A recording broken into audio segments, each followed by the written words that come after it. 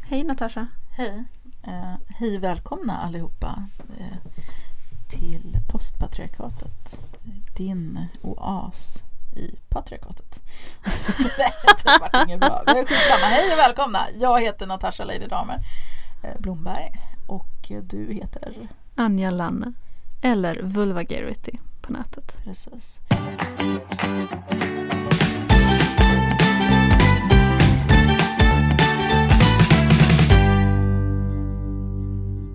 Idag tänkte vi i alla fall prata om den här klassiska Madonna-hora. Klassiska Madonna-hora-komplexet. Precis. Jag har precis läst ut Katarina Wenstams nya bok Flickan och skammen, och i slutet av den boken så handlar ett kapitel som heter That Woman. Den kanske kan lista ut vem det handlar om, men det handlar om ni inte vet, om Monica Lewinsky. Som ni som inte är bekant med det kan ju googla det, men det var en praktikant som var i 20-årsåldern och jobbade för den dåvarande presidenten i USA, Bill Clinton. Och de hade en sexuell relation som blev offentlig. Och det blev en stor skandal framförallt. Men det som är så intressant är då att här har vi Bill Clinton, han är gift med Hillary.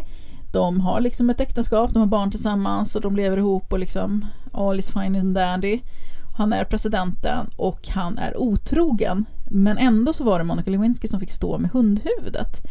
Och hon har liksom, det här var 15 år sedan och hon får fortfarande, alltså hon har fortfarande svårt att få jobb. Hon är välutbildad, hon har liksom, nu kommer jag inte ihåg exakt vad hon har, men hon har typ så doktorand och grejer. Alltså hon är jättevälutbildad, hon är kompetent, hon är smart, hon är intelligent. Och hon har liksom ändå reducerats till att vara inte bara horan utan också den här korkade bimbon som förstörde äktenskapet och som så här, the homewrecker. Precis, som liksom drog ner den här heliga mannen, den här rekokarn, drog ner honom i fördärvet liksom. Ledaren av den fria världen. Precis. Och ja, fortfarande efter 15 år så lever hon med den skammen och den utsattheten. Och en period när det var liksom som värst, när det här offentliggjordes och president Clinton inte bara tog avstånd från alltihop, det var I did not have relations with that woman, men han liksom avhumaniserade henne genom att prata om henne som den där kvinnan och inte liksom Miss Lewinsky eller inte Monica. Någon som man hade haft en relation med under ganska lång tid. Ja, och under den perioden så var ju hon självmordsbenägen. Hennes föräldrar liksom, hon bodde hos dem, hon fick inte duscha med dörren stängd och såna grejer. Det var liksom väldigt jobbigt. Och fortfarande finns allt det här kvar på nätet. För nätet har ju blivit en plattform för att, alltså den här horan, utpekande av kvinnor som horor har ju alltid funnits i alla tider. Men nu har man ju nätet som ett verktyg att liksom ytterligare sprida.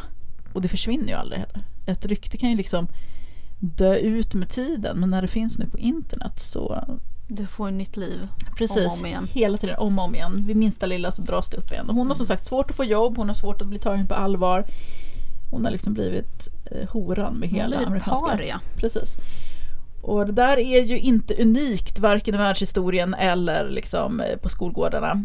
Boken som Katarina Wenstam har skrivit handlar ju väldigt mycket om just svenska ungdomar i svenska skolor och hur de har blivit bemötta liksom av sina jämnåriga, för att de kanske har varit inte bara liksom, inte legat med, en del har varit liksom inte haft något sex överhuvudtaget, men ändå har varit så kanske lite utsvävande eller haft starka åsikter. Alltså så fort en kvinna, det här är ju typ som den moderna häxbränningen, även om hora-grejen alltid har funnits, så har det liksom fått en ganska stor plats i vår kultur istället för häxbränning, att man liksom använder det som ett sätt att slå ner på kvinnor som inte fogar sig. Alltså kvinnor som tycker mycket eller vågar vara annorlunda eller vågar säga vad de tänker, vågar säga ifrån framförallt. Eller bara vågar liksom ta för sig som killar gör, vågar vara sexuella eller liksom. Jag kommer ihåg att när jag var 12 år då blev jag kallad för hora. Det var liksom, men hon är en hora. Och jag trodde på det på något vis. Jag vet inte. Jag har väl haft en sån här konstig barndom och fostran där jag har liksom sexualiserats väldigt mycket tidig ålder. Jag har lärt mig att sexualisera mig själv framför allt, så att när jag växte upp och var liksom 10, 11, 12 år så försökte jag klä mig sexigt, eller låna mammas smink eller låna hennes högklackade skor och sånt där, och var väldigt liksom brådmogen och jag fick brösttid och sådana grejer. Och det var ju en väldig kontrast mot de andra liksom fina flickorna. Jag bodde i ett ställe som heter Jättendal och Harmånger. Och där var liksom, det var väldigt så här helylle tjejer som var liksom, de sminkade sig inte, de hade liksom fräkna på sina små kinder och hade knappt fått tuttar och var liksom väldigt så här, de red på sina hästar och de satt hemma och läste och jag var så här liksom annorlunda, stack ut och då blev jag horan. Och jag hade ju liksom aldrig haft sex med någon och nu hade jag en väldigt tidig sexdebut, men det hade mina vänner också, så att det var inte så att jag var så här speciell på något sätt, utan jag låg bara med en snubbe. Medan de kanske... Jag gillar att du emfaserade en snubbe. Jag låg bara med en. Det var inte jag som var horan, det var ni. Nej, jag bara skojar fan. Nej, men det var liksom ändå att jag blev så här, men jag var horan och det stod liksom på skolväggar på toaletten och sånt där. Men jag har alltid varit så här, jag har alltid tyckt att jag är så jävla bra så att, och det tyckte jag även, alltså jag är så här, drivs mellan så här bottenlöst självhat och så här hybris, så att jag har dubbla känslor hela tiden och jag har alltid varit så, tyckt att jag varit helt jävla fantastisk och suverän samtidigt som jag varit väldigt så här självhatande. Det låter jätteparadoxalt, men så är jag. Så att jag tog inte åt mig så mycket så, men jag har ändå på något sätt anpassat mig efter liksom den kvinnosynen där jag måste vara en fin flicka. Jag är nog kanske motsatsen till detta. Jag tror att jag levde väldigt mycket i dels förnekelse och förmodligen ganska skyddad uppväxt också. Jag har nog alltid sett mig själv och kallat mig själv också pappas ofödda son i många tillfällen, för att jag själv aldrig riktigt har känt mig som den där jag har nog aldrig dels inte blivit itutad den där sexiga bilden som tur är. Men samtidigt så har jag ju också haft komplex för att jag inte har uppfyllt den sexiga bilden. Jag har aldrig känt mig som den sexiga personen. Jag har aldrig känt att jag tillhör den gruppen. Och då har jag ju istället blivit en avund och en svartsjuka gentemot de där tjejerna som blir stämplade som horor. Men så kan det ju vara, det tror jag absolut. Och man blir ju inte...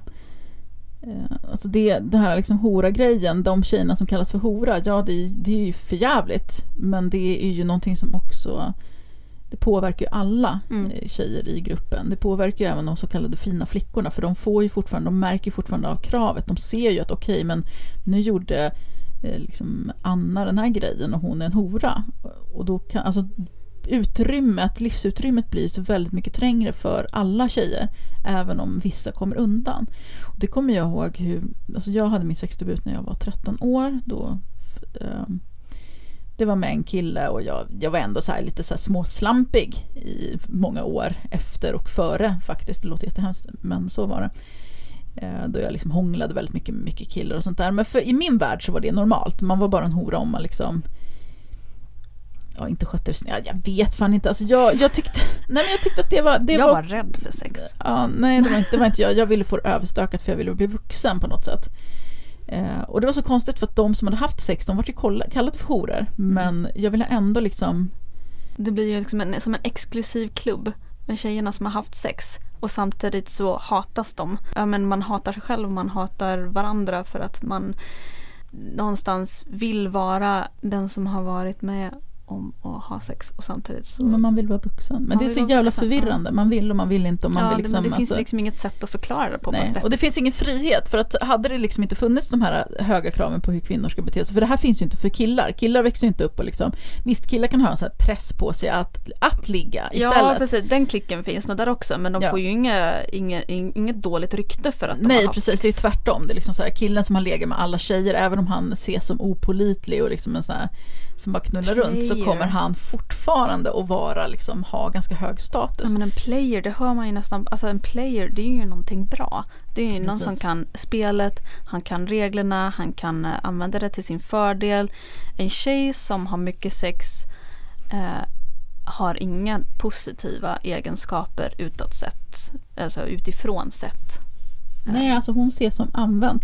Men det kan jag relatera till lite så här, för att när jag var 13 så hade jag då min sexualdebut och sen så gick det några år Och jag lyckades anamma det här liksom, hora Madonna. Alltså det är ju så himla påtagligt hela tiden. Det finns ju hela tiden runt omkring. Man hör rykten om andra tjejer, man hör rykten om sig själv. Man ser det på tv, man ser det i media, man ser det i tidningar hur kvinnor som är sexuellt utlevande bemöts. Så man får lära sig ganska tidigt att som kvinna så ska du ska absolut vara sexig och sexuellt tillgänglig, men inte för alla utan bara för den speciella killen.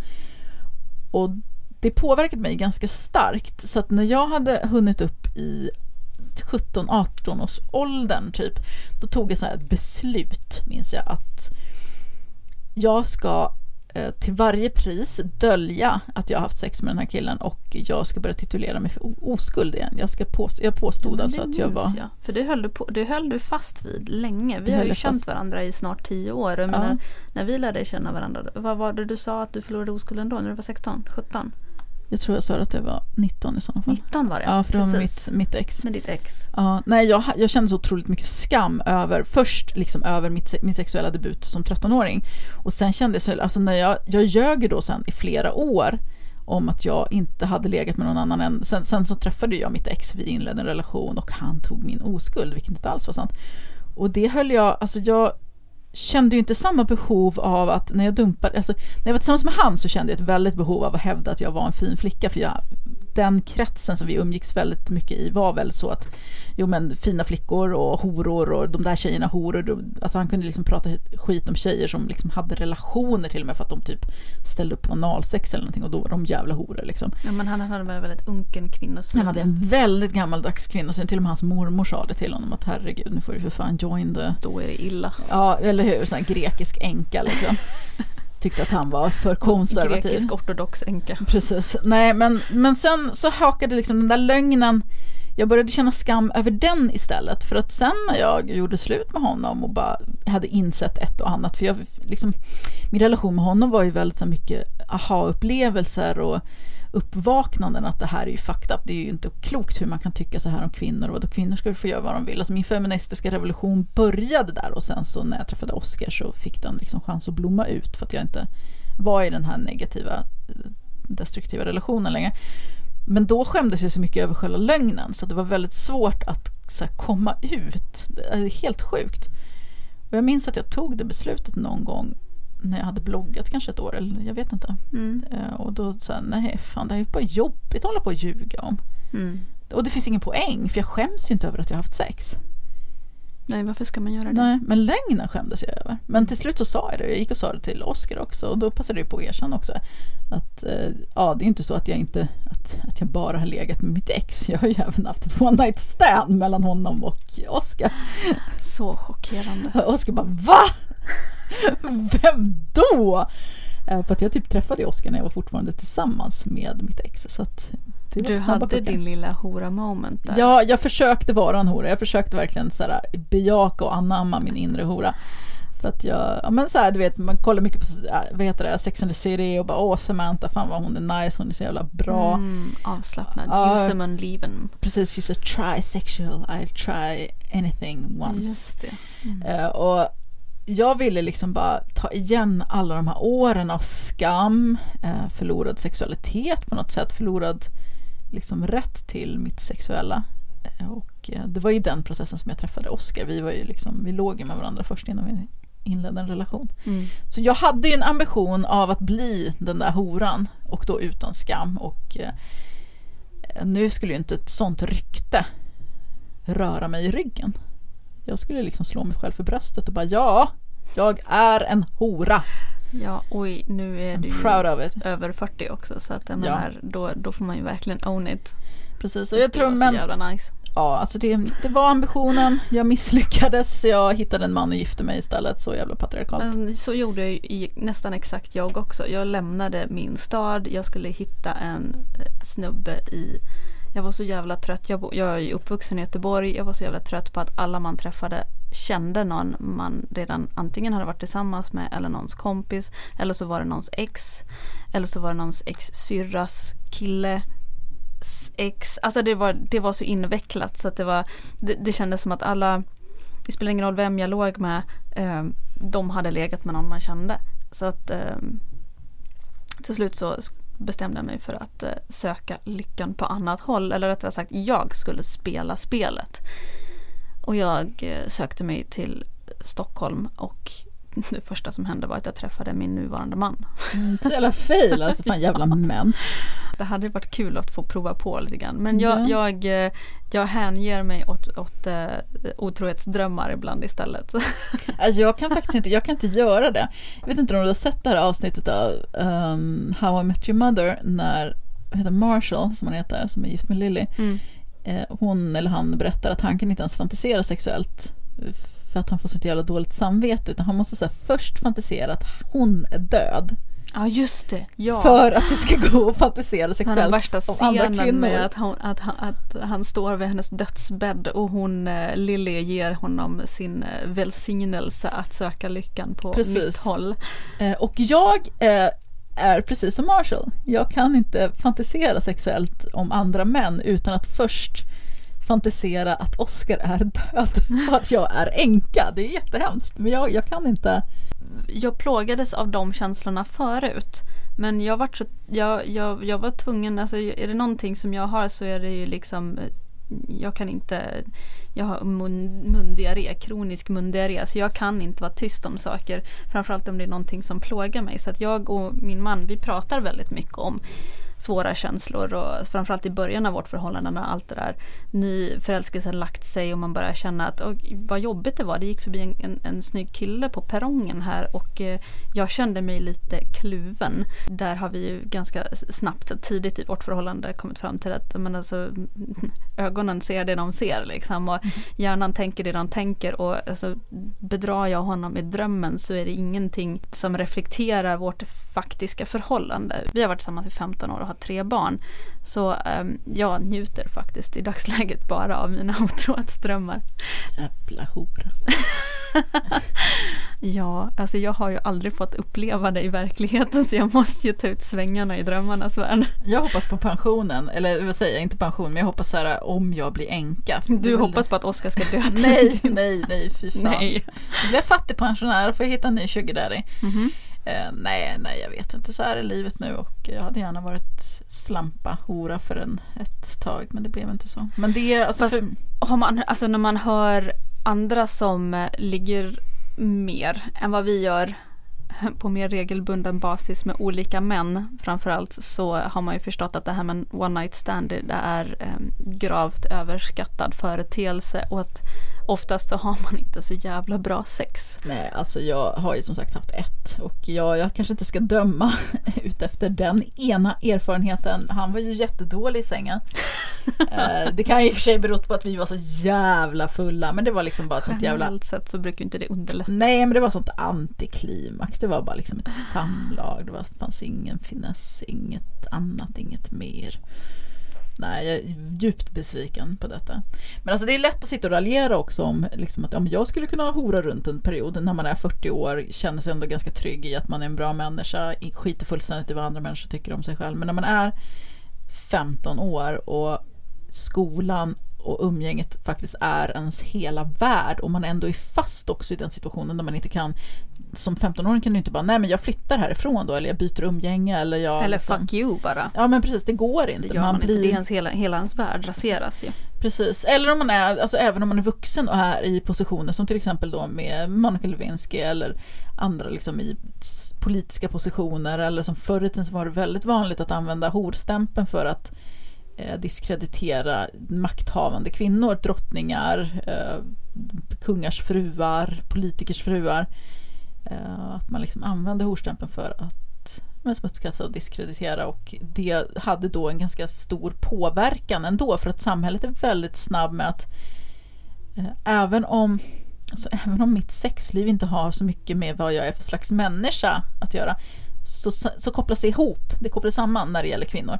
Att är en kvinna sexuellt utlevande, är hon en hora, då är hon omoralisk, och då är hon omoralisk. Hon är farlig, ja, precis. Fördärvar. Alltså, det är ju bara att titta på historiskt sett, så jag menar kungar, inte moderna kungar som tur är, men för inte så himla länge sedan, några 100 år sedan bara, så var det ju liksom kungarna hade sanktionerade älskarinnor. Det kunde vara liksom, första älskarinnan, andra älskarinnan, det fanns en rangordning. Medans om drottningen hade en älskare, då blev hon avrättad. Ja men precis. För det är så här, men en hora hon är farlig och hon är omoralisk och hon drar männen i fördärvet. Och det såg ju även, alltså det märkte ju även då Monica Lewinsky, för hon får ju som sagt inte jobb. Folk tyckte liksom att hon var typ farlig för omgivningen på något sätt. Hon skulle ju fördärva barnen. Ja, precis. Alltså det är så sjukt att det sker också i modern tid fortfarande. Hon var en ung praktikant när hon började vistas i Vita huset, och det är inte jätteovanligt att vi kvinnor med de samhällsnormer vi har söker oss till mäktiga män och idealiserar mäktiga män. Det är både liksom en pappafigur, det blir det är ju det vi tränas att se upp till och det är det vi ska eftersöka. Vi mäter ju våran lycka och mäter vårt värde i vad vi lyckas, vilken sorts man vi lyckas fånga. Så att vi lär oss att söka efter detta är ju inte jättekonstigt, medan Clinton vad var han? 20 år äldre. Det är ju inte så att han hade kunnat undvika att leva ut den här romansen som han hade. Så jag tycker att han utnyttjade sin maktposition helt enkelt. Det är alltså, han var hennes chef. Om han är president eller inte, alltså som du säger, det är inte konstigt att man förälskar sig i mäktiga män eller sin chef. Liksom. Ja, men hur många kvinnor har inte fantiserat om sin manliga chef? Ja, men eller hur? Det spelar liksom ingen roll hur ful fanskapet är. Det är liksom, han har makt och då vi har tränats till att tända på makt helt enkelt. Och det är inte ett dugg konstigt att hon i den positionen blev sexuellt liksom intresserad av honom. Nej. Och att han då märkte det, och jag skulle inte säga utnyttja det, för att hon är ju inte liksom en kvinna utan agens. Hon var ju inget offer på det sättet. Hon blev ju ett offer sen. Men hon var ju inte ett offer för honom. Hon ville. Så att hon valde den liksom, relationen med honom, men det var ju han som hade ansvar gentemot sin familj och gentemot det amerikanska folket och så vidare. Och det som också är så intressant är att nu i efterhand, som under presidentkampanjen mellan Hillary och Trump, då använder man ju den här skandalen till att dra ner sänka Hillary. Och Trump tweetade ju ut, vad var det han sa? Att if she can't keep her husband happy, how do you expect she's gonna keep the American people happy? Och det sa ska han säga. Det kommer från rättschef. Alltså, liksom. Men det är ju det som är grejen. Han kan hora runt, han kan skaffa liksom 5 barn med 3 olika kvinnor och det är okej. Hillary hade aldrig ens tagit sig liksom till den position hon är idag om hon hade haft liksom 5 barn med 3 olika män. Det hade ju liksom inte det hade finns inte på världskartan. Det är helt otänkbart. Det är ju ändå ganska talande att den här mannen som Trump då, som dessutom sexuellt trakasserat andra kvinnor. Han har ju försökt vara otrogen med en journalist, medan hans nuvarande fru, när hon var gravid med deras son Barron, var på ovanvåningen. Ja, men alltså sådana grejer. Grab women by the pussy och alla de här grejerna liksom. Och han ändå då kan sitta och säga sådana här saker om Hillary. Lägga ansvaret för hennes mans otrohet på henne. Att hon är en sämre kvinna för att han valde att vara otrogen. Och det är så här, det är så talande för den här kulturen som vi lever i, att kvinnor, vi är liksom horor oavsett om det är vi som har legat eller inte. Alltså, ja, men vi ska ju vara madonnor, och samtidigt så finns det ju en ganska stor paradox i det också, för vi ska vara madonnor, men vi ska inte vara madonnor. Nej, vi får inte vara för då är vi ju torra och tråkiga och frigida, och det finns ingenting värre än en så här asexuell kvinna, en kvinna som inte är knullbar, utan hon ska ju vara knullbar och hon ska vara tillgänglig, hon ska finnas där till hands. Att om jag som man vill knulla henne, då ska hon finnas där, men inte för lätt heller, för att om jag, det har man märkt så här, när jag växte upp i alla fall och pratade hade killkompisar och pratade med liksom mitt ex och hans kompisar och sådana grejer och familjemedlemmar och så vidare, att om man fick ligga på så här första dejten eller om han fick liksom... Men det finns ju värsta reglerna för det där. Du ska liksom första dejten first base, andra dejten second base. Ja, och det är gångbart även i Sverige, där vi ändå är lite mer sexuellt utlevande än kanske liksom så här pryda amerikanare, om jag får så här spekulera och generalisera. Så är det ändå liksom så här, du ska vara sexuellt tillgänglig och du ska bejaka din sexualitet, men inte för enkelt. Alltså på allvar har jag känt hur många killar som helst som när de har legat med en tjej har kallat henne för en jävla hora. För att hon låg för enkelt. Att det är så här, hon är en jävla, men du då? Du låg ju också. Men det liksom finns inte på... Nej, men den moralkakan finns inte för män. Nej, och jag tycker det är väldigt så här, inte det någon slags självskadebeteende också för män? För att det är så här, okej, ni vill ju knulla uppenbarligen. Ni vill ju knulla och ni vill ha fri tillgång till kvinnor. Men ni kanske ska sluta kalla oss för horor då. Så kanske vi ligger lite mer. Ja, men det är ju...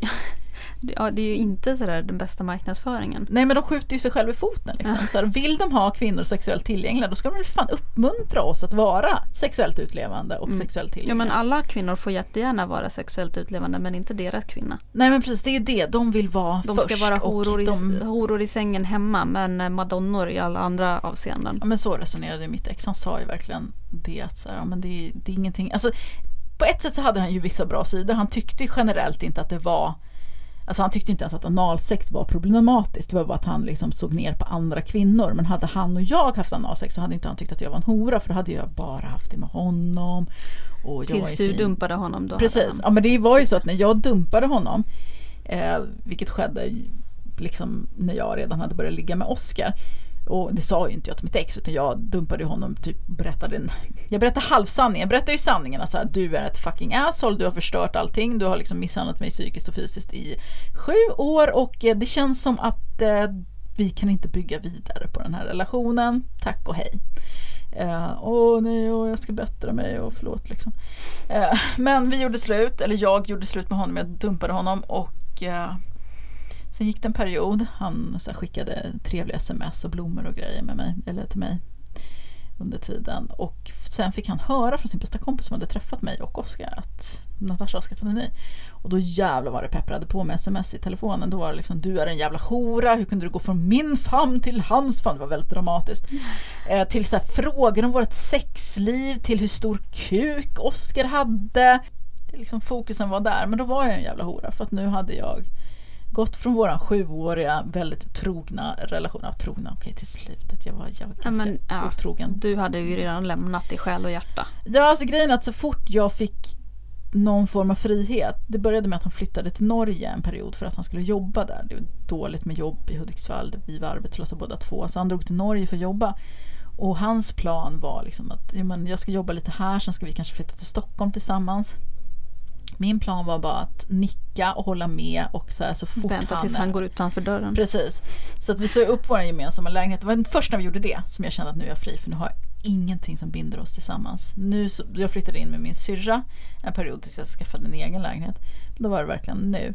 Och jag pallade inte ta diskussionen och göra slut, men i mitt sinne hade jag ju redan gjort slut. Och det var då jag gick in i den här perioden att nu ska jag hora runt. Så jag hann ju ändå med lite karar. Magnus 1, Magnus 2. Du går in på namn. Ja, vad fan hette han? Johan. Han var lite speciell. Lite så här olika snubbar som man träffade på krogen. Och så kom Oscar. Jag vet inte vad alla heter, men Oscar, han känner jag ju. Jag är gift med idag. Jag kommer inte ihåg vad han hette. Men det var ju först när jag började ligga regelbundet med Oscar som jag kände att nu är det kanske dags att dumpa den här. På något sätt så kände jag ändå att jag behövde vara schysst mot honom. Men som sagt, jag var ju trogen fram tills han drog till Norge. Jag var liksom den här perfekta flickvännen jag var ju inte oskuld, men det trodde ju han. Men jag var liksom, jag pratade inte med killar. Jag flörtade inte med killar. Jag hade ingen kontakt överhuvudtaget med andra män. Liksom knappt hans egna kompisar. Under väldigt, väldigt många år. Och jag fick ofta liksom bekräftelse för det också utav både han och hans kompisar. Ja, men bara det är ju egentligen väldigt, väldigt sjukt beteende. Man sluter sig inte för att man älskar någon.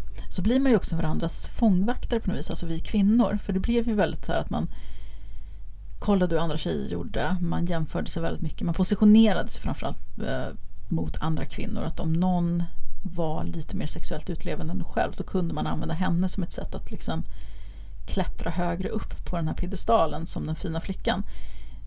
Då liksom, om hon är horig, då är jag bättre. Och man liksom sänkte den där, eller höjde den där gränsen, eller hur man ska säga. Att det blev liksom snävare och snävare. Att det till slut räckte att vara en hora genom, alltså just i den här slutna kretsen som jag umgicks i. Det räckte med att typ umgås med män privat som inte var din pojkvän för att du skulle liksom kvalificera som hora. Och det betyder att ju renare du var, ju mer Madonna du var, desto bättre kvinna var du. Och det är så sjukt för att vi har verkligen drillats i att just det här, att vara en bra kvinna i mäns ögon är liksom livsmålet. Att vara knullbar och att vara godkänd. Men det är ju de mjuka värdena vi kvinnor som på något vis konkurrerar i. Det är ju den här mellan män, eller ja, gentemot män så tävlar vi i knullbarhet. Gentemot andra kvinnor så tävlar vi i värden som inte riktigt är vad ska man säga? Det går inte riktigt att göra så mycket åt det. Men ser man ut som ett skåp i ansiktet, och ser man ut som ett skåp i ansiktet, då kan du liksom inte tävla i att vara åtråvärd, men samtidigt så är det enda vi kan tävla i. Det är liksom bara den här konkurrensen mellan kvinnor i att vara den bästa flickvännen, den som kan fånga den snyggaste killen eller den mest framgångsrika killen. Vi tävlar inte i prestation på samma sätt. Vi sätter inte värde i, och omvärlden sätter inte värde i att vi lyckas på andra sätt. Det spelar egentligen ingen roll hur bra vi är på vårt jobb eller vilken utbildning vi har, hur lyckliga vi är, utan vårt värde mäts ju endast i vår familjekonstellation, vem vi lyckas gifta oss med, hur bra våra barn lyckas, hur bra fruar eller partners vi är, istället för att se till vår egen lycka. Det blir ju liksom att handskas med hela Madonna och hora-komplexet på det blir ju extremt komplext. Och du kan aldrig vinna. Ja, men för att sammanfatta den grejen är ju att vi tävlar i knullbarhet som vår enda måttstock egentligen. Liksom, om man reducerar det vi säger om Madonna och hora, så är det hur värda vi är som sexuella partners. Vårt värde mäts endast i det. Och det tror jag det är därför vi har lärt oss att värdera vår skönhet och vår eftertraktelse, och samtidigt vår kapacitet att vara den perfekta partnern, den perfekta, hon som bäddar och dukar och städar och plockar och fixar och tar ansvar för allting. Så jag läste lite i Fanny Åströms blogg. Jag återkommer ofta till henne när jag bloggar eller när jag poddar. Hon skriver lite om just det här Madonna hora komplexet och hur det tar sig uttryck i hur kvinnor, och framförallt då kanske just tonåringar och unga kvinnor, beter sig. Att man väljer att vara hora som revolt. Lite som jag pratade om när jag liksom, i min frigörelse när jag dumpade mitt ex, att jag ville så här, bejaka min inre hora, liksom ta tillbaka allt det där som han hade stulit och dödat, och inte bara han men hela patriarkatet hade stulit från mig.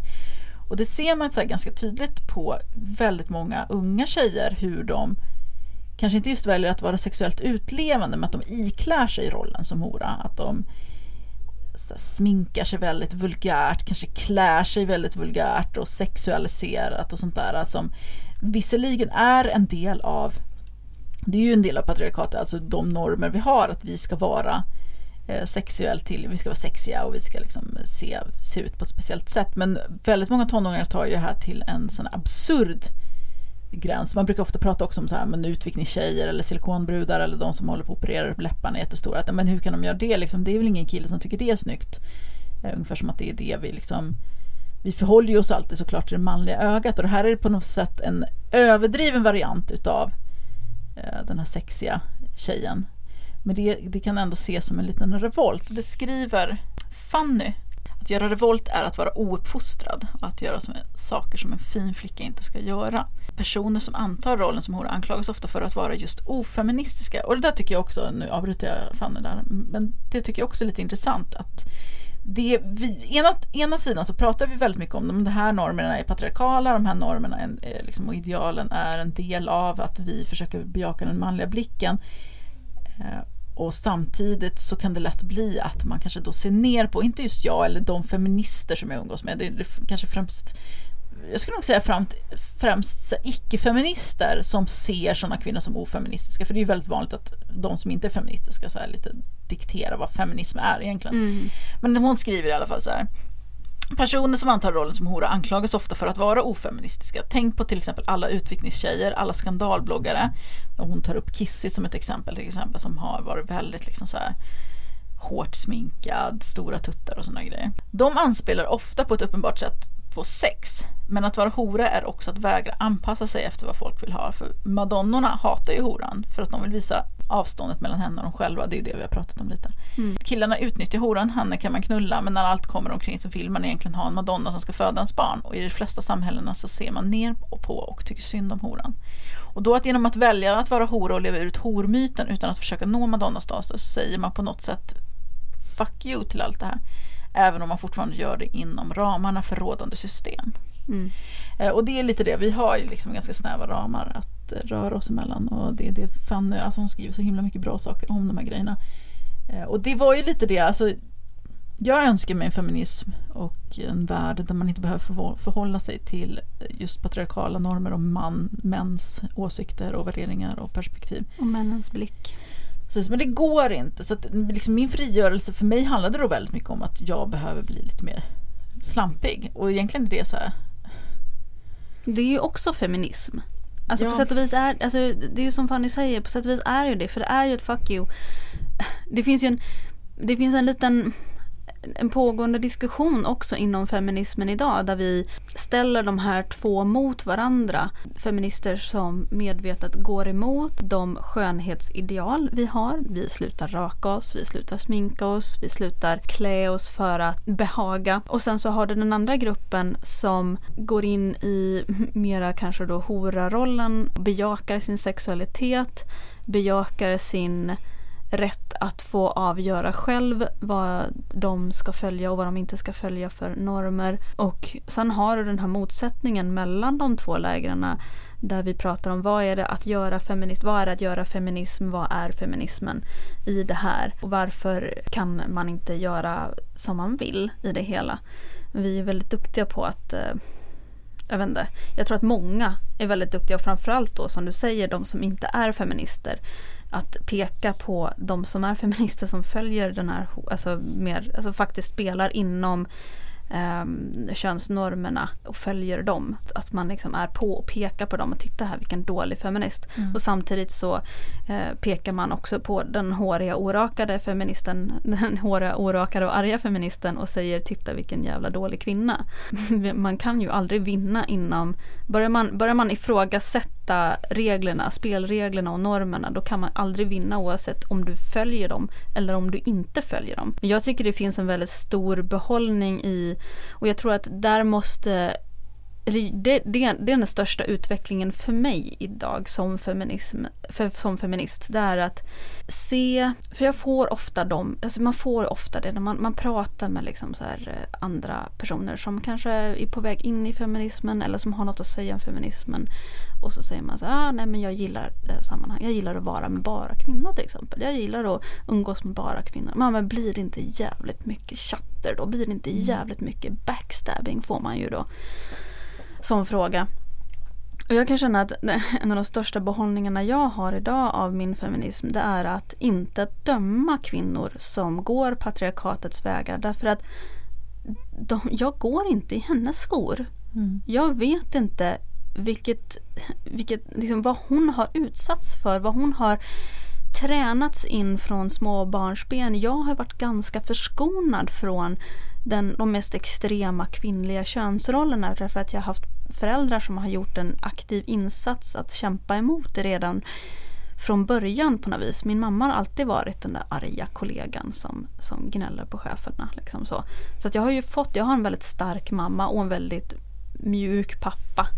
Så att jag har ju fått det med mig att orka stå emot det, men jag kan inte döma en annan kvinna som sminkar sig och som rakar sig och som ändå känner att men jag är feminist.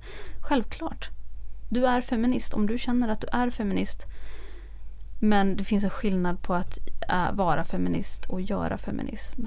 Men, alltså feminism är ju en sak och feminist är ju något annat. Alltså feminist är ju en individ, en människa med liksom alla mänskliga egenskaper och dåliga sidor och bra sidor. Och, alltså man är ju bara människa. Ja men precis, och det är inte så jävla lätt att bryta sig loss, att sluta raka sig och sluta sminka sig och sluta göra sig själv snygg. Men ändå för mottagarens skull. Det är ju en liten resa för kanske någon som mig, men det kan vara en enorm kamp och en enorm utmaning för någon som har varit mycket mer skolad i att följa normerna. Och som har haft en mamma som har sagt åt henne att raka benen, eller som har haft en pappa som har haft föräldrar som har liksom lyft att man är söt och man är gullig och man är vacker och man ska liksom vara si och man ska vara så och man är tjej och man ska liksom hålla på med diverse könsnormativa saker som barn. Alltså då är det ju en jättekamp att bryta sig loss ifrån den bilden, oavsett om man är den fina flickan eller horan. Och då kan ju att bli horan kan vara det största man kan göra för att bryta sig loss mot den här extrema korsetten av åsikter man får ifrån sin liksom, samvärld. Det finns för jättemycket att tillägga. Alltså jag kan sitta och prata om just de här grejerna i evighet, men klockan tickar på och vi avslutar här och så återkommer den här podden. Med nya roliga ämnen, med nya tunga ämnen också. Ja, och vi finns på Instagram. Jag heter Lady Damers och du kallar det för Vulvarity. Och ni kan hashtagga postpatriarkatet om man vill kanske lyfta olika feministiska frågor, ställa frågor direkt till oss, eller varför inte bara delta i samtalet liksom. Det är så här, om ni har reflektioner kring dagens ämne. Har vi glömt att ta upp någonting? Så det kan ju finnas en fortsättning. Precis, och man kan antingen spela in ett nytt avsnitt eller så samtalar vi tillsammans på liksom, sociala medier helt enkelt. Jag vill gärna ha ett levande samtal med de som lyssnar och de som följer mig. Men vi hörs nästa vecka. Hej då! Hej då!